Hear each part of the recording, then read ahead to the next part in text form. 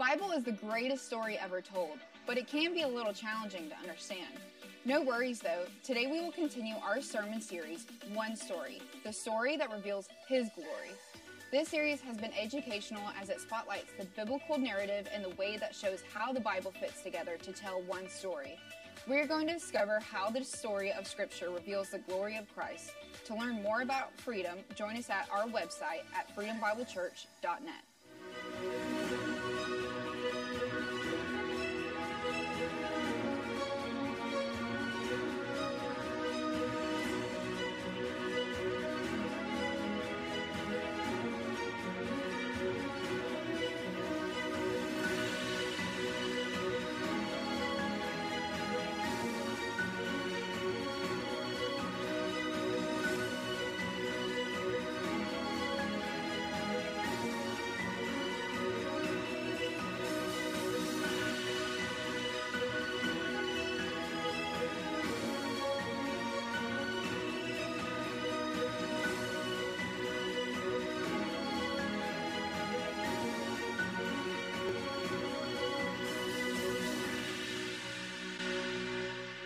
Well, good morning, everybody. God is awesome, and He's not. God is a magnificent Lord, and I'm so glad that He is in my life, and I'm glad He's in your life. Jesus changes everything. Every time He touches our lives, every time He comes into an individual's life, He changes everything. Good morning, my name is Steve. I'm part of the pastoral team here at Freedom. And if you're relatively new to Freedom, or maybe you've been coming just a little while, Pastor normally goes through a different book of the Bible. And what he does is he takes scripture by scripture and text by text, gives us kind of the context of the word so that we kind of get a better perspective about what's happening there in the Bible. But this year, beginning this year, we started a brand new series called One Story. And what we're doing is we're kind of pulling back and taking kind of a bird's eye view of the Bible to see how it kind of all fits together. And we get a chance to see the foundation of it so that when we do go through another book, I believe Pastor is going through Acts next after Easter. I think I'm looking forward to that, by the way. But what we're doing, we're taking this bird's eye view to see how the Bible kind of all fits together so that when we do go through a book of the Bible, we'll know kind of how it fits. Now, there's a couple things we do know about the Bible already. It is separated by two books. It's separated by the Old Testament and the New Testament. Now, we can't shrug off the Old Testament by saying, well, it's the Old Covenant. We don't have to follow that any longer. We can't do that. Here's why. Because the foundational principles that we find in the entire Bible are based off Old Testament. And the New Testament sits on the shoulders of the Old Testament. And we can't shrug it off and say we don't have to read it. Everything that you read is fascinating because everything that you read in the Old Testament, just about every book will point to something in the New. And everything in the New, anytime you see something quoted in the New Testament, guess where it comes from? It comes from the Old Testament. So that's the foundation of it. The Bible's plan is to redeem humanity through His Son, that which was lost by mankind. Now, we're going to recap just a little bit from the last couple of weeks. The creation story. That's a fascinating story, isn't it? Genesis 1:1, in the beginning, God created the heavens and the earth. In the days of creation, He created mankind. And he gave them a life that was in perfect harmony with Himself. And He gave him creation. The things that He created in perfect harmony with them. Put them in the garden, gave them a purpose, gave them a design, gave them something to do in the Garden of Eden. However, man messed it up. Men messed it up. It's amazing to me that men corrupted the perfect union with God in the Garden of Eden. They did exactly what they were not supposed to do, was to eat of the tree of knowledge of good and evil. It's amazing to me that the story of creation and that little part in there where Adam and Eve, how the Bible says that God made man, and then He told man that he can't eat of the tree, and then He made woman. So I would imagine what kind of conversation took place between Adam and Eve. Adam knew already he was supposed to eat of the tree, you know. So what kind of conversation went on between Adam and Eve? And he had to have said something. Look, we can't, he should have if he hadn't. We can't eat of this tree. And then what's so fascinating is if you read in the text there, it says that the man was with her when she ate off the tree. It looks like he'd be like, hey, don't do that. But no, he was with her at that point, knowing full well they're not supposed to do that. Not supposed to touch the tree, not supposed to eat of the tree. And here's why.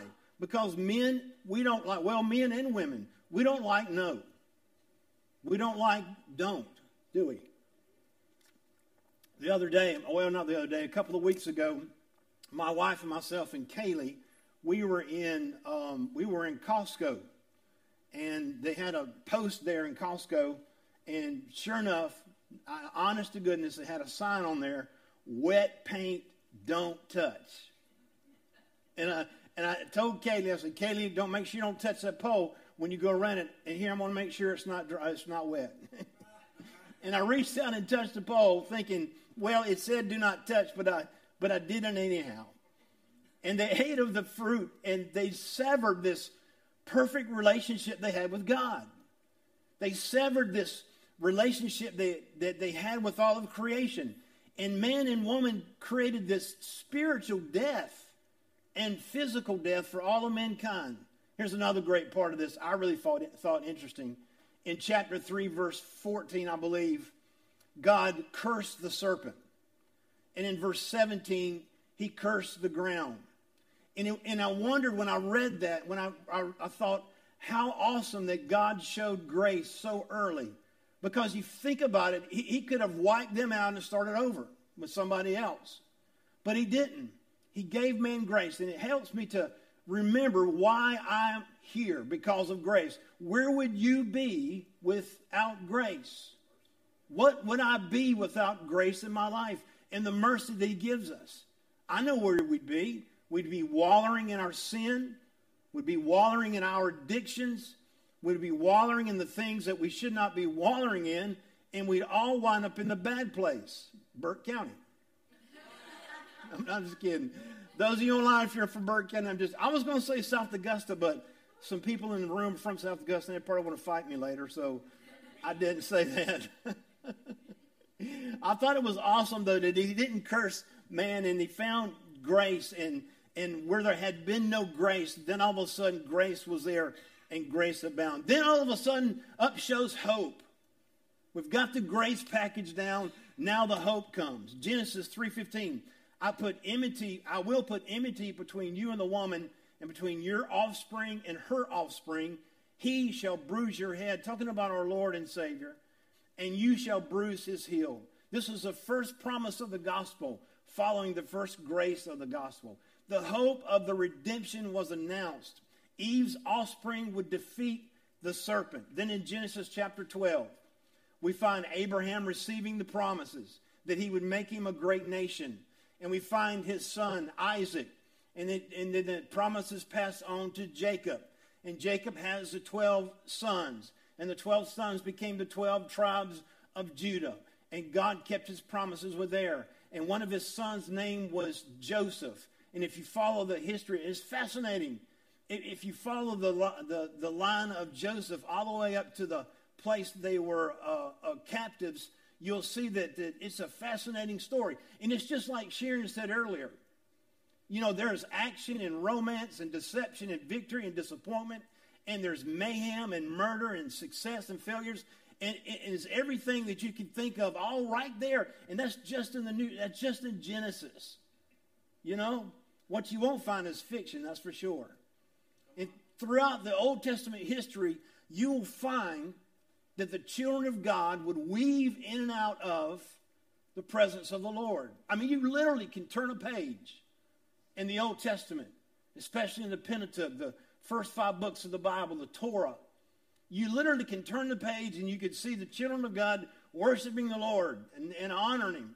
Then you can turn the page again, you find them serving pagan gods. I mean, they were in and out, in and out, in and out. Does that sound familiar to anybody? Over and over, God found them unstable and ultimately found them unfaithful to himself. And if you read through and you're like me, I mean, I asked the question, why didn't God just do away with them? You know, they were so troublesome. They were so unfaithful, but he doesn't. He doesn't throw us away.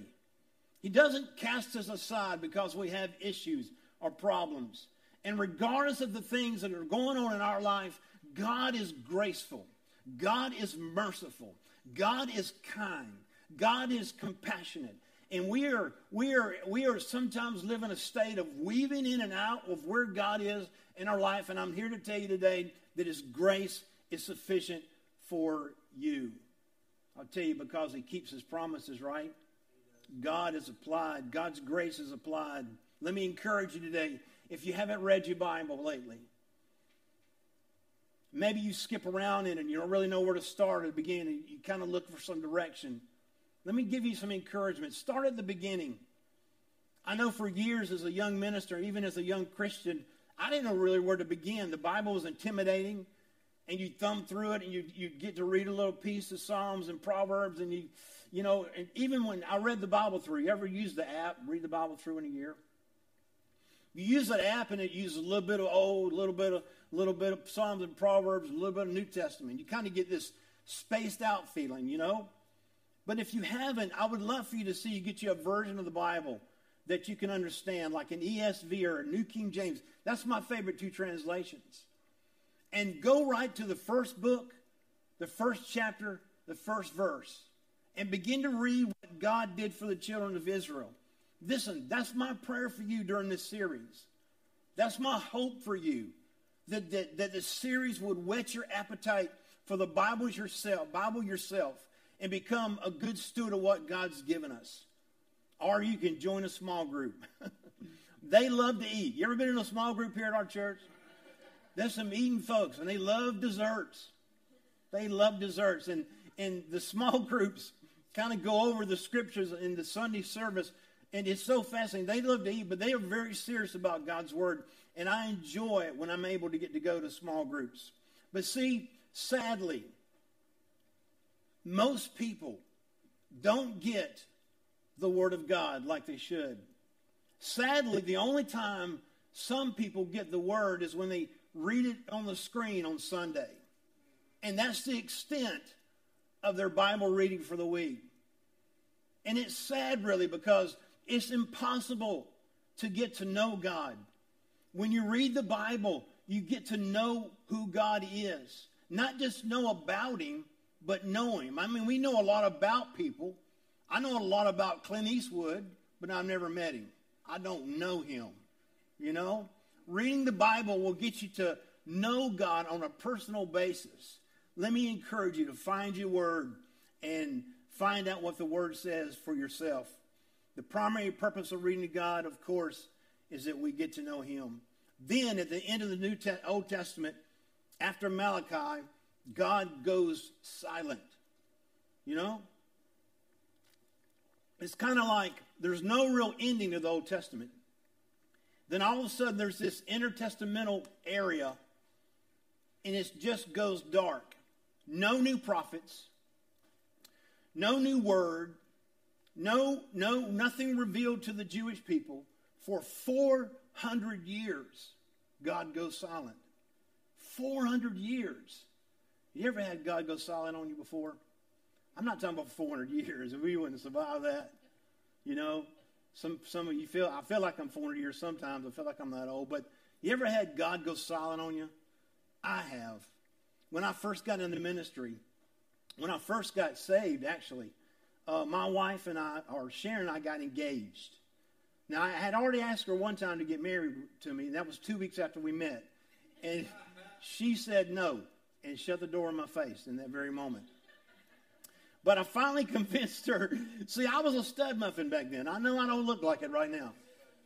But I was a stud muffin. I had hair. I had hair for days. You know what I'm saying? It wasn't falling out either. So, and I was thin. I was bone thin. I was a good-looking man. But my wife was a pretty lady. You know, I had to have been handsome to land such a pretty lady, right? But in the minute we were going into the ministry, I was going into the ministry, and people would tell me all the time, Sharon's not right for you. she is not going to be a good pastor's wife. She's flamboyant. She is dramatic. She steals a room when she comes. She is not going to be a good pastor's wife. That's what they would say to me. All good qualities. And then they would tell her, don't marry him. He's not good for you. And that's all they could say about me. I was from South Augusta. I was a poor kid from South Augusta. I didn't have a whole lot to offer, you know. And the people would say, you know, even our pastor didn't endorse our relationship, that was going to marry us. And this doubt created this inundation of negativity, gave us doubt, gave us pause. And I went to the Lord in prayer about it. You know, I was a brand new Christian, man. I could pray for a lawnmower, man. I was ready. You know, I was that excited about Christ in my life. I still am. You know, I'm a emotional guy. And you start talking about when the Lord saved me, you start talking about Christ in my life, man, it eats me up. Because it's such a personal event in my life. But then we're talking so much negativity. I just went to the Lord in prayer, and I was like, Lord, God, help me. Is Sharon right for me? You know, and I'm like, God, you know, let lightning strike. You start making deals with God, right, when he goes something. Lord, let the lightning strike 3 times tonight during the storm, God, you know. Lord, let lightning strike the neighbor. We don't really like them. Just let it hit them. No, we didn't pray. I didn't pray that. Oh, God, let it snow 6 inches. If it snows 6 inches, then Sharon's right for me. For 6 months, I was living at what they call the parsonage, where the pastor lived.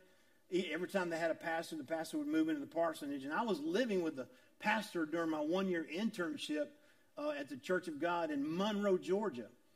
And I was laying on the floor and crying, and the carpet was shag orange. You know, it was ugly.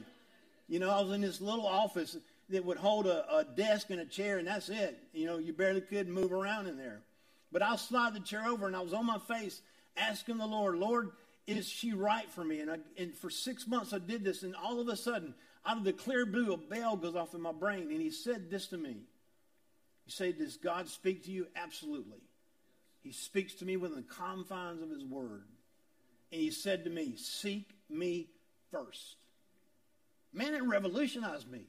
I got up off that floor. I brushed the old carpet off my shirt, the shag carpet filings that come up with when you lay on it.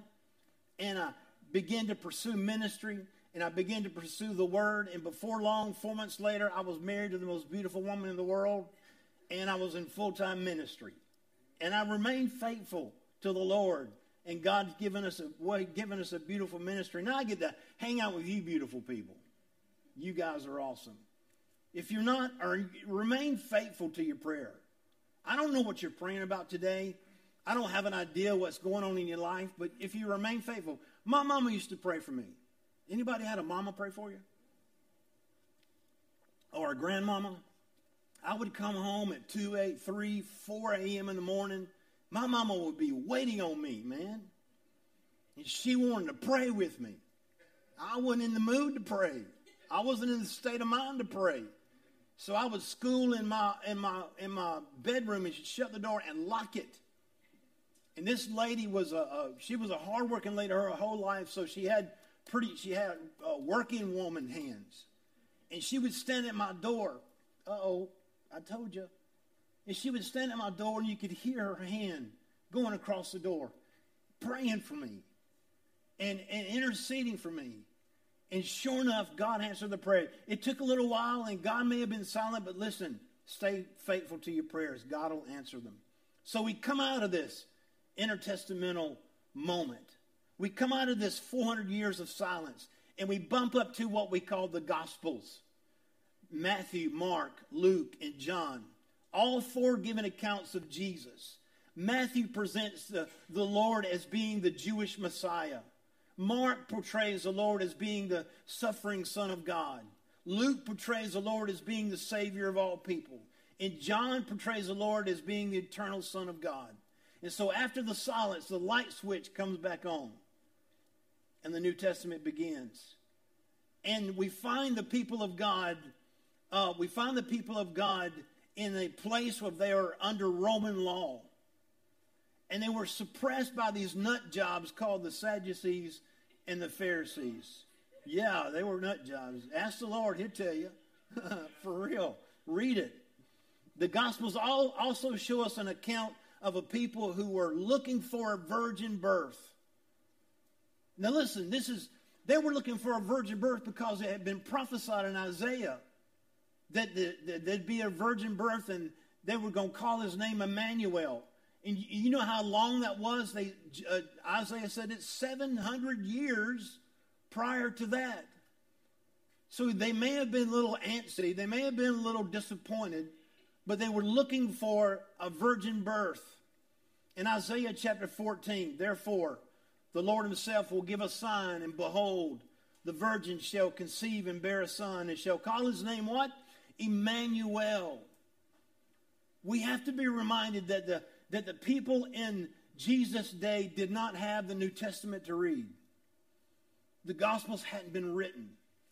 The New Testament hadn't been written. So anything they had to refer to back, they had to refer back to the Old Testament. Matter of fact, they had to refer to a version of it called the Septuagint that was written to 2nd or 3rd century during this light out part, because they had started to forget how to read Hebrew, and so they translated into Greek the Septuagint, but they didn't have the New Testament. They didn't have the Gospels to cling to. It hadn't been written at all. And the hope of the Messiah, what they were looking for, was echoing throughout all the Old Testament, and they were clinging to, what Isaiah said, but really and truly thinking way back to thousands of years prior to that in Genesis chapter 3, verse 15. Isaiah 9 and 6. For unto us a child is born, a son is given, and the government shall sit upon his shoulders, and his name shall be called Wonderful, Counselor, Mighty God, Everlasting Father, Prince of Peace. All this hope.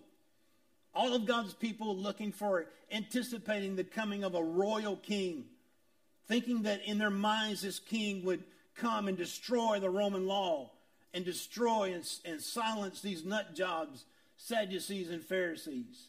But the circumstances surrounding Jesus' birth and life and death was anything but royal. In Luke's account of his birth, an angel called Gabriel visits a young lady, a virgin, about 13 to 16 years old. Her name was Mary. In Luke chapter 1, 31 through 32, and behold, you will conceive in your womb and bear a son. You shall call his name Jesus. He will be great and will be called the Son of the Most High. And the Lord God will give him the throne of his father David, and he will reign over the house of Jacob forever. And of his kingdom there will be no end. And we know this, for we've been in the Christmas story. Even Creasters know this story. Those who come at Christmas and Easter. They know this word. The census went out by Caesar Augustus that everyone should go to their hometown and register. And here we have a young lady, 13 to 16 years old, pregnant with her first baby. She's traveling. She's somewhere close, either close or in her 3rd trimester. So she's going to travel this 90 miles. The Bible doesn't really give us any indicators of how they traveled. We just assume it's by a donkey, but, she probably didn't walk. If she did, she probably beat the tar out of her husband, out of Joseph. That guy that she was with.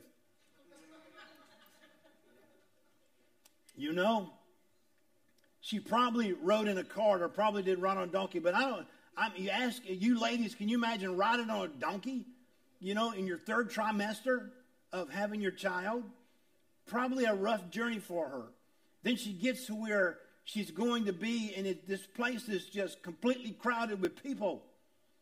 You couldn't move around, and she's ready to give birth to this baby. And the city was crowded because of the census. There was no room for her anywhere. So she has her baby in this unfamiliar place, in a place where animals were kept.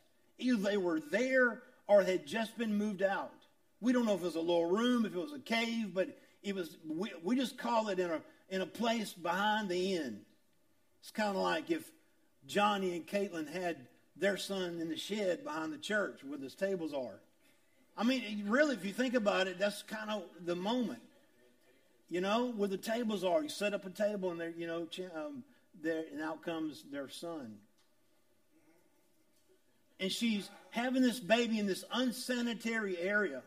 You know, the smell of whatever you smell where animals are kept. And you listen, you know Jesus didn't just slide out and go in her arms. There he is. You know what I'm saying? She had to give birth just like every other woman gave birth. I'm sure it wasn't very... We sing that song Silent Night on Christmas time. It was anything but silent.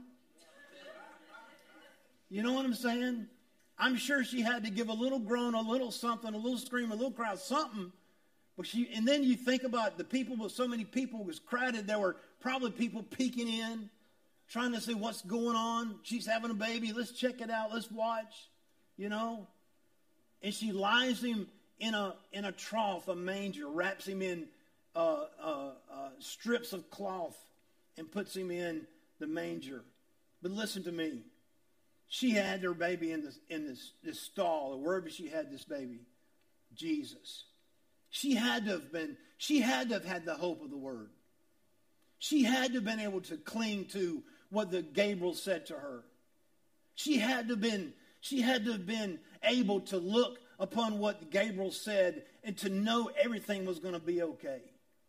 Look, I've said this and I'm going to reiterate it. I don't know where you are, but listen, this Bible, this word has something. There's something real about this word. There's something genuine that gets inside here. When you read it and you let it get in your bones and get in your mind, you find faith that you never thought you ever had before. We've got to be people of God's word. We've got to get to the place where God's word is in our life on a regular basis. We cannot just come and read it off the screen. It's just not going to happen. We're going to have to get to know the Lord. And the only way is for us to get back to the place where we know the knowledge of God, the story of God, the one story here in God's word, to be knowledgeable of that. It'll give you insight and guidance and wisdom and strength, whatever you're facing. I don't know what you're facing today. If you hear nothing else today, if you blank everything out I've got to say today, listen to me. Find your word. Get it from out underneath your car. Dust it off. Get a version you can understand. And on a daily basis, find some time to read your word. You'll find strength. You'll find hope. You'll find peace. Jesus took his place in the manger so that we might have a home in heaven. I get hungry for heaven sometimes. I do. I read about heaven and I think, man, that's going to be a great time to be in heaven, you know, and it's going to be peaceful and joyful, and we're going to get to see the Lord, and it's going to be magnificent. I just know, we can't really comprehend what it'll be like. You know, we all get to be in heaven, and the Lord comes to take us back. And I've got a lot of toys and things at my house. I got a couple of cars, and I want to donate every one of those to Chris Agee, because I know he's not going. I'm just kidding. It's his birthday today. I was going to pick on him. He's not even here. How about that? Yeah, he's going to.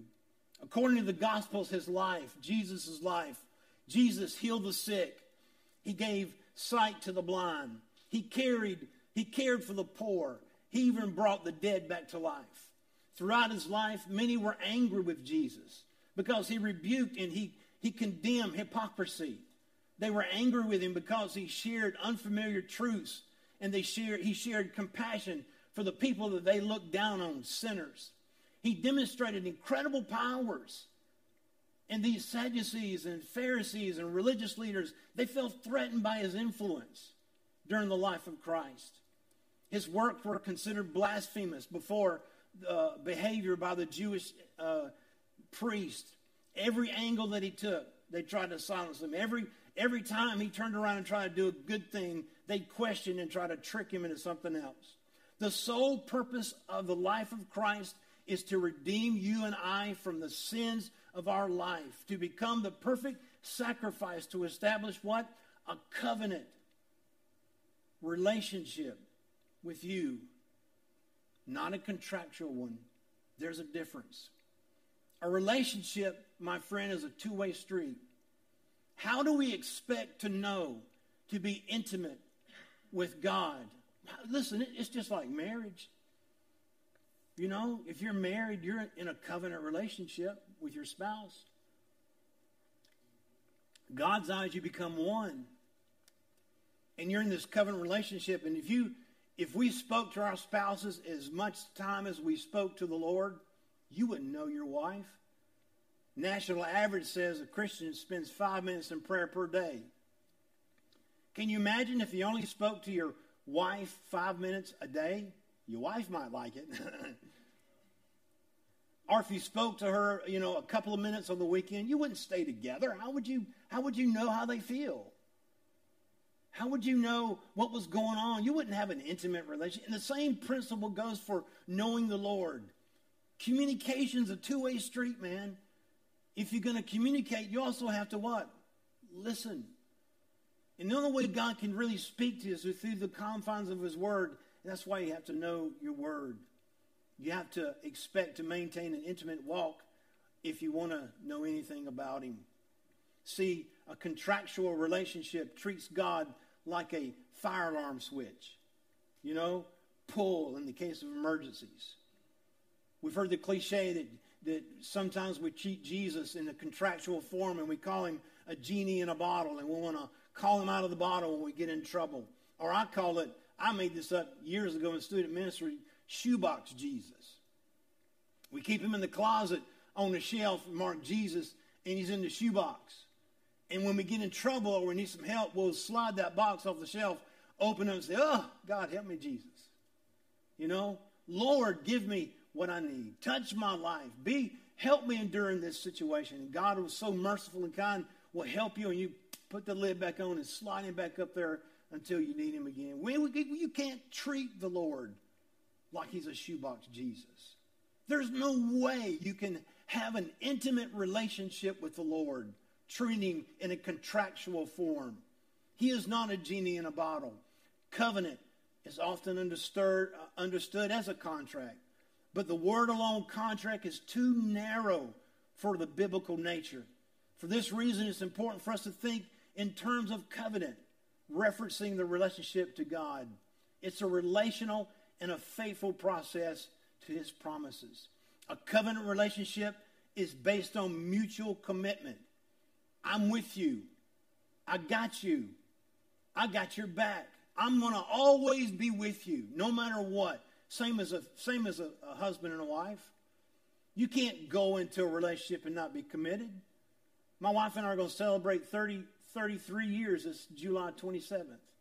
For the last 33 years, I have got the privilege to enjoy a commitment, a covenant relationship with my wife. We're committed to one another, no matter what. And that's what the Lord is to you. That's the covenant relationship he has with you. He is committed to you to be with you no matter where you go or what takes place in your life. Contractual relationship is based on distrust. I'm committed to you until you do this, and then I'm not going to be committed anymore. If you don't stop eating crackers in the bed and leaving crumbs in the bed, I'm not going to be married to you anymore. If you don't stop leaving your nasty socks in the bathroom, we're just not going to be married. I don't want to do that. That's what a contractual relationship says. It's based on distrust. When I was a kid, I thought the Lord was a big giant entity in heaven, and he had a big pencil with an eraser, and he had a big giant book of names in front of him. And I knew that my name was written there because I asked him in my life. And I thought that if I messed up or did something bad, he'd erase my name out of the book. And then I would have to recommit my life to him, and then he would put my name back in the book. That's a contractual relationship. That's false. That's not how it works out. A covenant relationship surrenders your rights and assumes responsibility. I'm here to serve you and to love you, not to be served. I'm here to do for you. Listen, a relationship with your spouse is not 50-50. It's a 100-100 relationship. You have to give sometimes when your spouse doesn't give. You have to endure sometimes when your spouse is not enduring. Sometimes it has to be a relationship where it's not, I want to be served by you, but I want to serve you. Sometimes you got to cook a dinner or two. I'm now a domestic dad, a domestic husband. I'm the main laundry guy. I'm the main cook. I'm the main clean guy. I get the mail. I pay the bills. I do all the domestic things at home. It's so fascinating that but I'm at home. My wife's at work, and I'm at home. And a covenant relationship doesn't say, when you get home, girl, you better have some food on the table for me. You know what I'm saying? And then when you get done with food, you got to go there's 3 piles of laundry in the bag, 700 towels, because your daughter decided to clean her room, and that give us 3 loads of laundry. It doesn't work like that, does it? That's not how it is. A contractual relationship protects rights and puts off responsibility. What about me? Take care of me. The new Trinity for our 2023. Me, myself, and I. Me, myself, and I. What about me? Take care of me. What's you owe me. What's yours is mine, and what's mine is mine. This kind of mindset we have. A covenant relationship has the interest of the other in mind. A contractual relationship has a personal convenience in mind. The power and purpose of the covenant relationship is to enable us to walk in the fullness of our salvation with Jesus. In closing today, I want to just read a piece of scripture that talks about Jesus becoming our high priest. Jesus did become the high priest. It's so fascinating. Look at Hebrews chapter 4, 14 through 16. Since then we have a great high priest who has passed through the heavens, Jesus, the Son of God. Let us hold fast to our confession, for we do not have a high priest who is unable to sympathize with our weakness, but one who in every respect has been tempted as we, yet without sin. Let us then with confidence draw near to the throne of grace. Let me read that again. Let us with confidence draw near to the throne of grace, that we may receive mercy and find grace and help in the time of need. And under the Levitical law, the priest was the only person that could go before the Holy of Holies, behind the veil. The high priest. They would tie a rope around his leg. And if he had anything in his life that didn't need to be there, he would die in the presence of God. That's what it was like to go before the throne of grace. And they would drag him out, by the rope, because he died in the presence of God. But Jesus became the high priest. Oh, glory to God. He became the ultimate sacrifice. So that we don't have to tie a rope around our leg before we go before the throne room, the grace of God. We can go before the throne room and the grace of God right now, this moment. Pray a prayer. Have faith in God. Petition what we need from the Lord. He can talk to us, and we to him. We don't have to go through a high priest anymore. Through the grace and the love and the joy of the Lord, we find hope. If there's anything this world needs now more of, it's hope. We've got to get in the habit of going before the throne of grace on a regular basis and asking the Lord and telling the Lord and pleading with the Lord and let me know how much we love him and that he cares for us. Jesus didn't come to do away with the law. He came to fulfill it. He became the high priest. He became the sacrifice. Jesus didn't come to do away with it. And the message of the Bible is very simple. The message of Christ in his life was repent, for the kingdom of God was at hand. In his death, I'm going to read one piece of scripture. It's not going to be on your screen. Isaiah 53, 5 and 7. It's familiar to you, though. But he was pierced for our transgressions. He was crushed for our iniquities. Upon him the chastisement was brought of us peace. And we with his wounds we are healed. All we like sheep have gone astray. we have turned everyone to his own way. And the Lord has laid on him the iniquity of all of us. He was oppressed. He was afflicted. But yet he never opened his mouth. Like a lamb that was led to slaughter. And like a sheep that before it shears is silent. So he opened not his mouth. Listen, knowing the Lord is one of the most comforting and joyful things that you could have in your life. I don't know where you are as far as knowing the Lord, but my prayer today is that during this reflection time when Johnny plays and sings a song, that you'll ask Christ in, that you'll take full advantage of the sacrifice that Christ had for us. That you would take full advantage of the mercy and grace that God's offered. You'll invite him in. Say, Lord, come into my life. Be my Lord. Be my Savior. Forgive me of my sins. And he will wash all of your sins away. When I did that as a young man, it was August. I remember like it was yesterday. August 28, 1988. Morning service. I cried.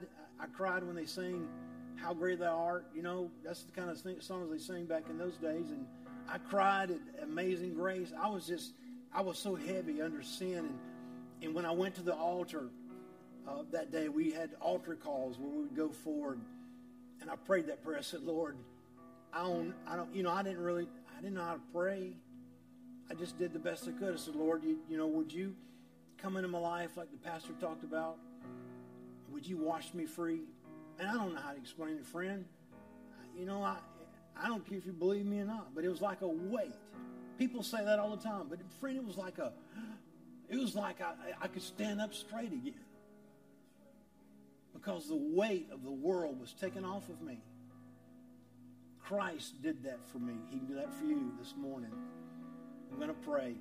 Johnny's going to sing a song. And during that time, I want you to reflect on the Lord. And if you have to, if you want to, invite him in.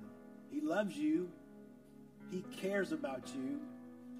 He really does. Father, this morning, my prayer is that someone, somewhere today, first will be inspired by your word, Lord, because your word is so important to our lives. They'll be inspired to go home or go to the bookstore and find them a Bible they can read and understand. God, that they can find hope and joy and peace in your word and no longer just be read a Bible verse off the screen and that be the extent of their reading. It is so important, God, that your word gets inside us, in our brain, in our bodies, in our bones, Lord. I pray, Lord, that somebody this morning would invite you in and know your strength and know your purpose and your design. I pray this in the name of Jesus. Amen.